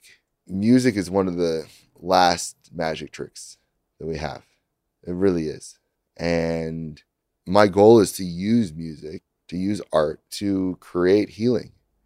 And if the medicine can open people up more to that music and to that healing, then I think that that's an amazing place for us to start and to really create the systems that we need to create in order to be part of the solution. And when I say the solution, I mean that from a very, very broad perspective, because there's a lot of problems. I think it's really brilliant for you to bring this up, because it's, what does it look like? What does a being look like after their healing? They can dance, they can sing, they can make art, they can create freely. It's really deprogramming. The healing is a deprogramming to back to our creative nature, our natural state as creative beings. When you interface with consciousness, it is ever flowing and changing and creative and expansion. It is pure creative potential. And when you're healed, you become pure creative potential.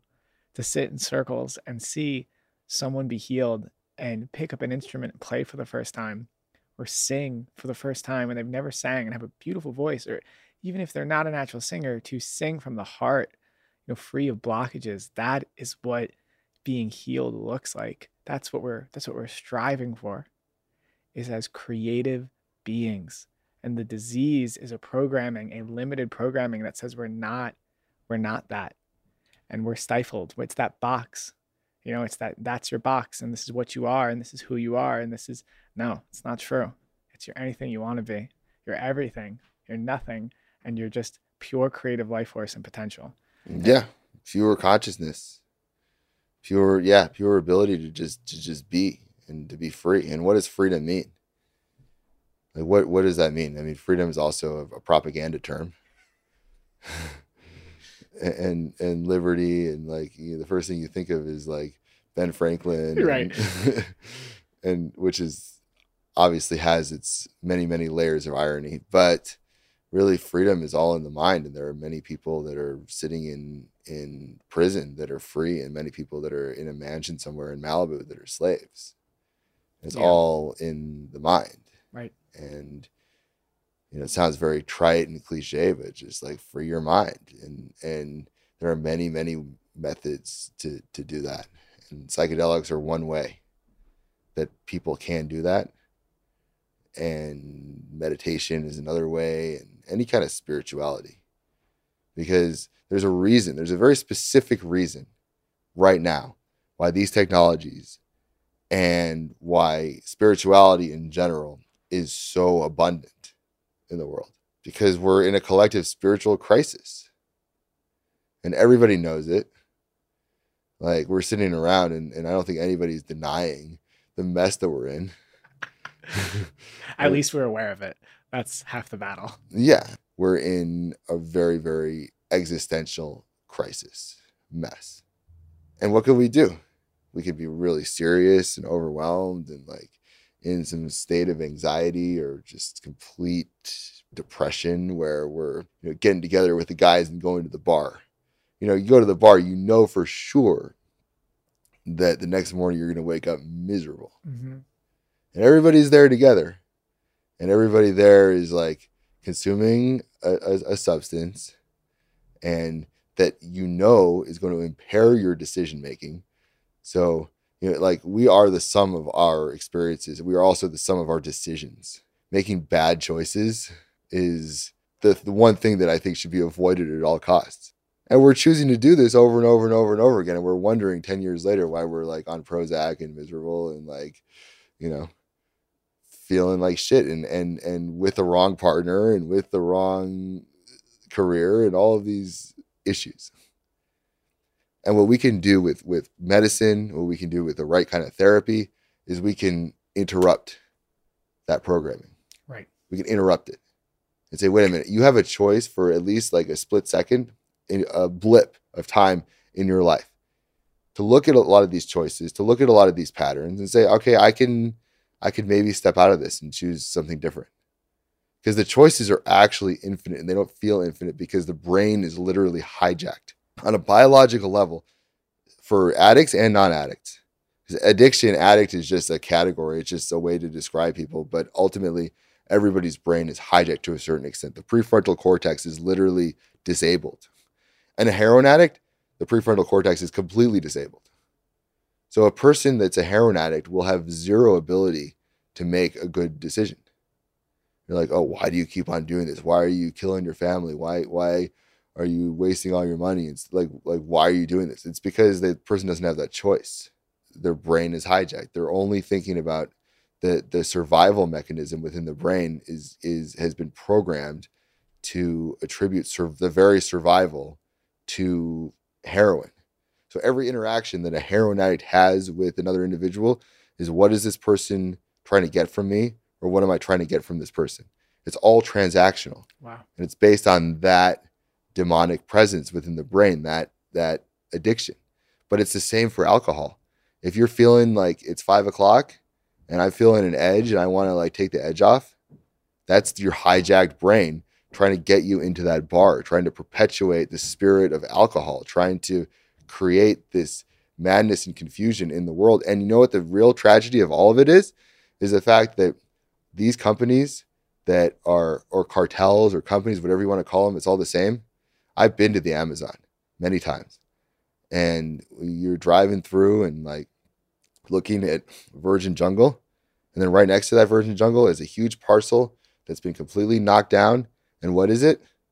Coca for the narco traffickers. And then right next to that, it's palm trees for palm oil. And then right next to that, it's opium.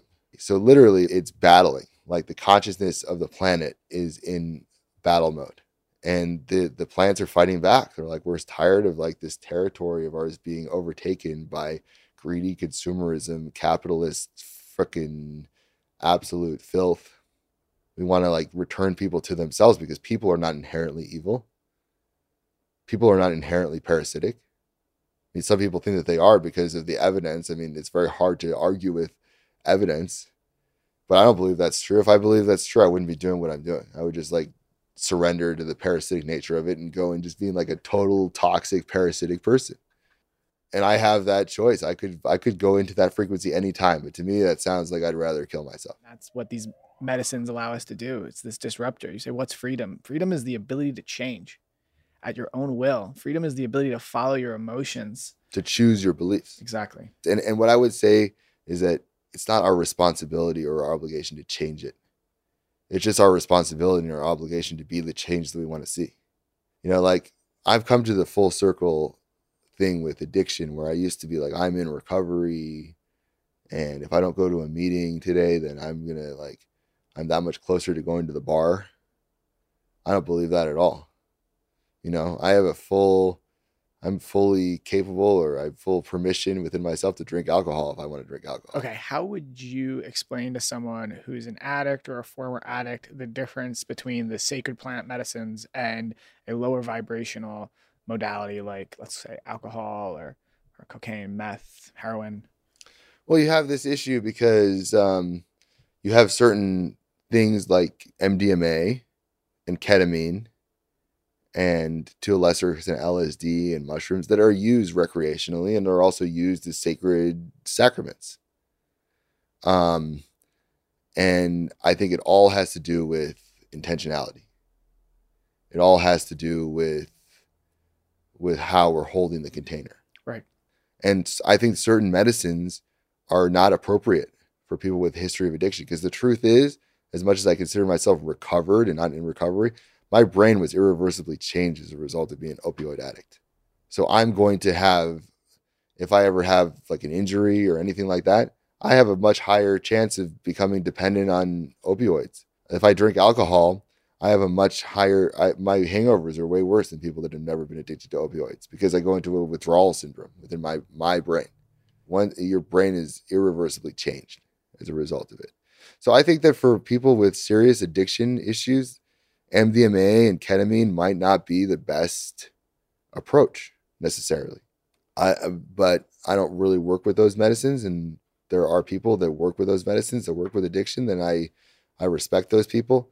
So I think that when you're comparing it to like meth and heroin and things like that, it's very, very hard to make that comparison because one causes a contraction and the other causes expansion. Mm-hmm. So it's really problematic to me when people in recovery or in Alcoholics Anonymous or any of these places make that comparison, because most people that are alcoholics, that are drug addicts, are taking these drugs to prevent themselves from feeling something, to escape. Whereas you take a plant medicine, ayahuasca, to feel everything. Yeah, it's the polar opposite. Absolutely. So I find that to be highly problematic, and most of the people that are honestly like making these claims and making these comparisons and having these judgments are people that have no experience with it. So I don't really waste my time with that. Right. That's wise.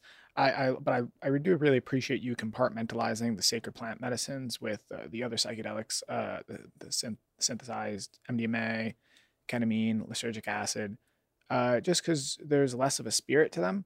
I've worked with them ceremonially with correct intention and have had very profound experiences, whether it's with LSD or MDMA, even being able to connect with what we'd call the spirit of ayahuasca, or the spirit of the mushroom, whatever.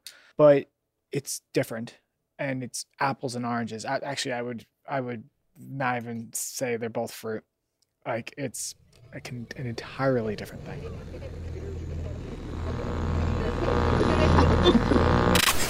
Hey gang, pardon the interruption. We'll be back after a quick break from our sponsors.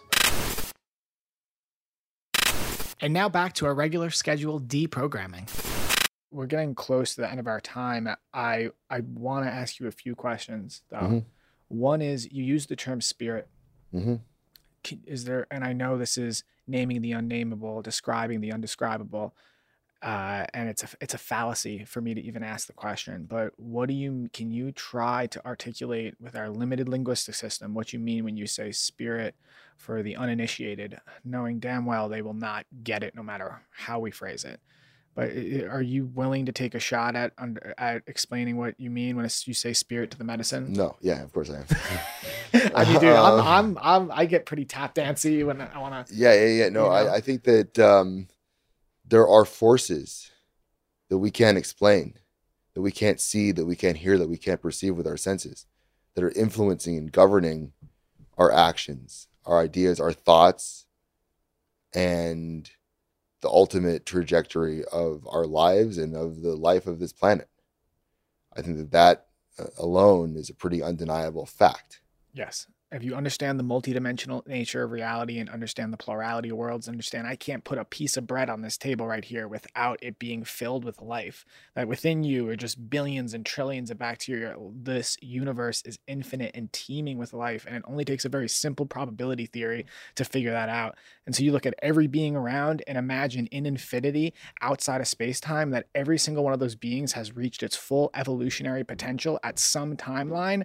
You are now beginning to grasp what we're dealing with when it comes to the multidimensional nature and when people call spirits, which is a bit animistic, but really it just kind of is the sheer probability that you have this higher intelligences that have evolved to the point where they're influencing everything. I'm sorry to cut you off there. No, but I think that Native Americans and indigenous peoples of the Americas have really a much more profound grasp of the spirit world than we do. And what they believe is the living in harmony with nature connects us to the spirit world, the spirit of the trees, the spirit of the plants, the spirit of all Native Americans strongly believe, and indigenous peoples of South America believe that their ancestors were told by the spirits of the plants, by the plants themselves, to mix two completely different plants together when they had access to literally thousands of plants. How could they choose these two particular ones, chacruna and ayahuasca, and come up with this sacrament? They're fully connected, and that's how they heal, is through connection to spirit. And spirit is very much alive when we're talking about nature. You alluded to spirit being stronger in plant medicines than in synthetic. And I can't really say yes or no to that necessarily, or speak to that very much. But what I can say is that when we're in old growth forest and we consume these medicines, the spirits are alive and they're talking to us, and they're really, really thick. Much stronger when you're in nature. Yeah. Or we could take them in a very, very sterile environment.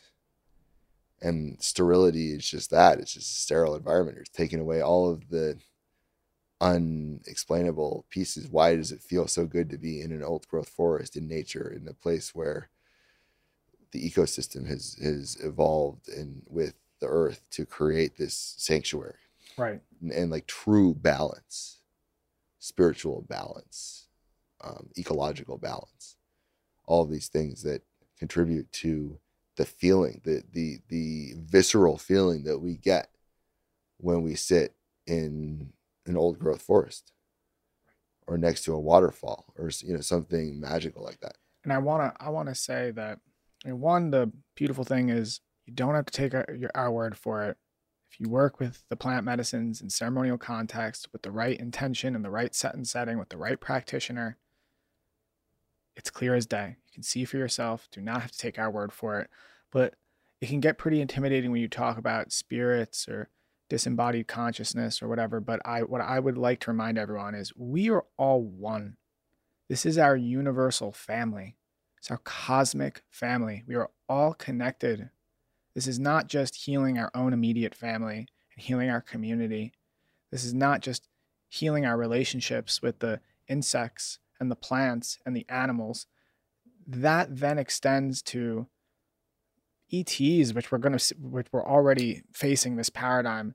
That's going to extend to spirits. We are one universal family, and this is about dissolving and disconnecting and realigning with the energies of us all being one. Yeah. Can you please speak to some of the healing you've seen these medicines provide beyond addiction, from an anecdote, from a experiential place, to try to broaden the minds of people of what these medicines can help with if they are suffering and in need, and the pharmaceutical model has failed them as it failed us? I think that these ancient technologies are spell breakers.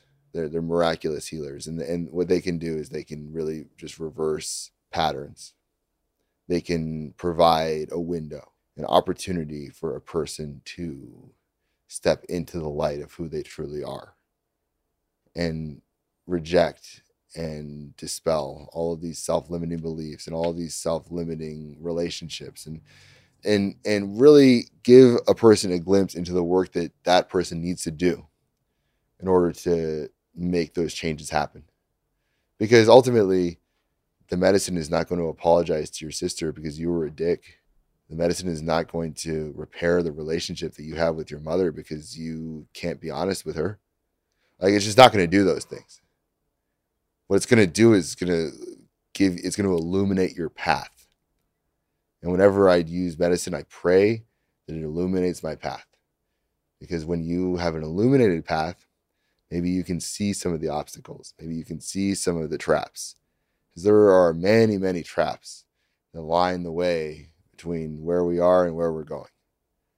Many traps in the form of women or men or whatever your thing is, or gambling or the bar. And a lot of them are disguised as being good things or positive things. And when our path is illuminated, then we have a much better chance of avoiding obstacles and really flowing with what it is that is our dharma. Our dharma, our highest purpose. Once we are in alignment with our Dharma, then everything else kind of falls into place. But in order to be in alignment with our Dharma, or in any kind of alignment, or like profound spiritual fulfillment, we need to cleanse ourselves, clean ourselves, create a situation where we're not holding a lot of toxicity. And so with the medicine process, is the first thing is going to be like a cleanse. Get rid of all of this stuff. Get rid of all this energy. Get rid of all this crap. Everything. Childhood crap. So much of our lives are informed by our first 7 years and the indoctrination and the emotion that came with whatever the mother wound, whatever the father wound, brother, sister wound, all of these things. So we first have to like come to terms with that and like be okay with who we are, which sometimes can take one ceremony or it could take 100 ceremonies. I don't know. Depending on the person. Yeah. Depending on the person and their willingness to let go and surrender. And then we're given the opportunity to really kind of explore and see like what works, what doesn't work. And we're all in this game of life together. I said before, I'm still trying to figure it out. I still have my good days and my bad days, and I have friction with people, and I have issues, and I make mistakes, and I fall into obstacles all the time. And so the question, like we just have to continue to evolve, continue to grow, continue to be a community where we're calling each other out, and because human frailty is human frailty, and we're always going to have blind spots. And medicine is really good at revealing blind spots. And the thing about blind spots is, the thing that makes them blind spots is we don't know that we have them. And so that's why we sometimes like medicine can be a really potent tool. Right. But there are other potent tools too. I would say like listen to music, just be just in a state of limited distractibility. And I'm saying this from one person with ADHD to another person with ADHD. Like, hey, bro. Hey, the world is a minefield of distraction. Yeah, man. We don't. I keep saying it. We don't have an ignorance problem. We have an attention problem as a species. You know, we can get present. You know, be present with our friends, our family, our community, our passions. Yeah, just be present. As far as addiction goes, I think that that every drug addict, no matter how far along that person is, has hope. There is a white light at the end of that tunnel. And we don't have to, as addicts, you don't have to suffer anymore. And so what I'll say is that there are alternative solutions, there are mainstream solutions, and every solution, ultimately, every lifeboat is worthy of jumping on. Right. Whether it's a traditional one or a traditional rehab center or a psychedelic assisted treatment, it all can be effective, and everybody's unique. Everybody can benefit from something. Do you have, as we reach our final closing questions, if you were to direct anyone listening to this who's struggling with addiction, who has a loved one who's struggling, are there any reputable legal retreat centers for Ibogaine or ayahuasca that you feel comfortable plugging? Or sharing? You know, I understand this is a really difficult time to share this sort of information, but if anything comes to mind and you feel, you know, no apprehension around, now's the time to share it. I believe that Ibogaine treatment centers are highly problematic. Okay. Not only in the individuals that are running them, who are very nefarious characters. A lot of the time I've heard some real horror stories, and it's kind of the Wild West in like Mexico and Costa Rica with opening Ibogaine clinics. But the paradigm itself and giving drug addicts Ibogaine, it can be very, very problematic. So would you not advise that addicts go to Ibogaine despite the perception around it right now? So that it is the psychedelic cure for addiction? I believe that Ibogaine, when taken within a larger context, can be effective. I believe that going to a clinic for a week, doing Ibogaine and coming back is a suicide mission. Okay. What about ayahuasca? Is that a better medicine for people struggling with addiction? Again, this it is a very case by case basis, and I work with addicts, and I work with I create specific protocols for specific people, and there's no one size fits all approach necessarily. Like certain people can benefit from ayahuasca after 30 days of being sober. Other people will need 6 months. Other people need closer to a year. With Iboga, if you were to create a protocol or a program for somebody to detox using Ibogaine, and then to enter into a 90-day treatment facility, minimum 90 days, what people need is time. What people need is with addiction, the number one thing is a complete shift. Everything needs to change. Circumstances, job, significant other. Because the circumstances that people come into addiction with are the circumstances that are driving them into addiction. Their job, their career, their significant other, all these things. So if they go to do Ibogaine and they're sober, they go right back. They're just pulled right back into their old methodology way. So it's a really difficult, tricky thing. Working with addiction is one of the most difficult things that, like it's a very small part of the work that I do. But it's becoming a larger part because I'm being sought after a lot more by people with addiction now, especially as it's becoming more mainstream. But I believe that everybody who has addiction that wants to experience this can benefit from one thing or another, but it has to be done correctly. Because if it's not done correctly, according to that person's very specific needs and profile, then it can do more harm than good. Got it. And there's no facility you would recommend at this juncture? Got it.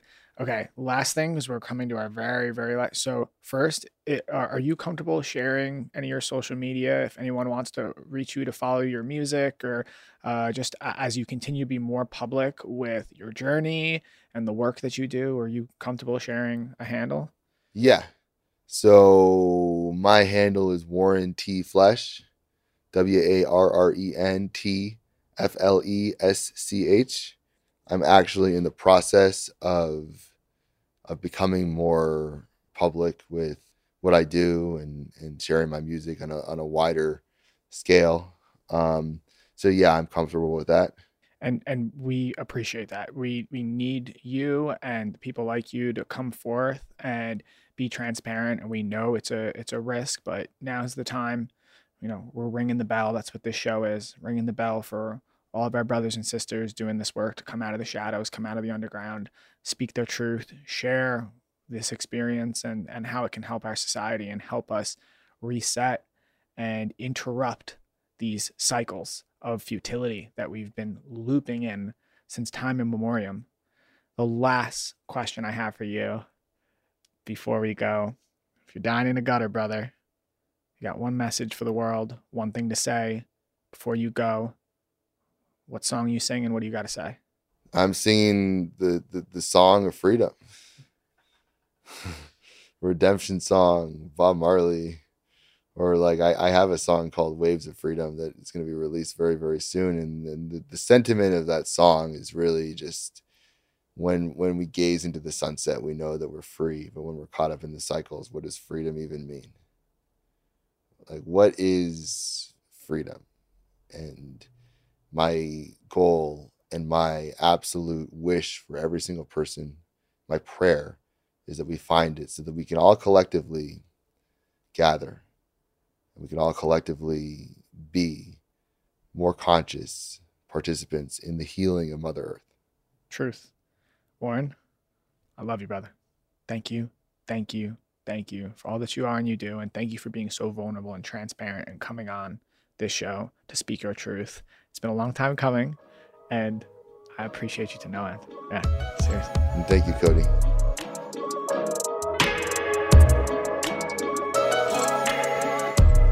That's our show. Thank you for listening to the Awakened Underground podcast. We appreciate your time, attention, and support. Please be sure to hit the subscribe button. Throughout the season, we will be interviewing doctors, scientists, shamans, thought leaders, and celebrities who work with psychedelic medicines and are ready to come out from the underground to share their stories of healing with the world and what these medicines have to teach us about the true nature of reality. The Awakened Underground is a production of Cavalry Audio in association with iHeartRadio. The Awakened Underground is created, hosted, and written by Cody Blue, directed by Tanya Dahl, produced by Cody Blue and Jeff Apple, executive produced by Dana Bernetti and Keegan Rosenberger, co-executive produced by Jason Seagraves and Brandon Morgan, post-supervision by Josh Windish, and sound design and sound editing by Jesse Perlstein. And a very special thanks to Daniel De Loreto, Eric Klein, Alexander Janisi, Armand Zaidi, David Grillo of Thank You Plant Medicine, our teachers, First Nations people, our ancestors, our families, and these sacred plants.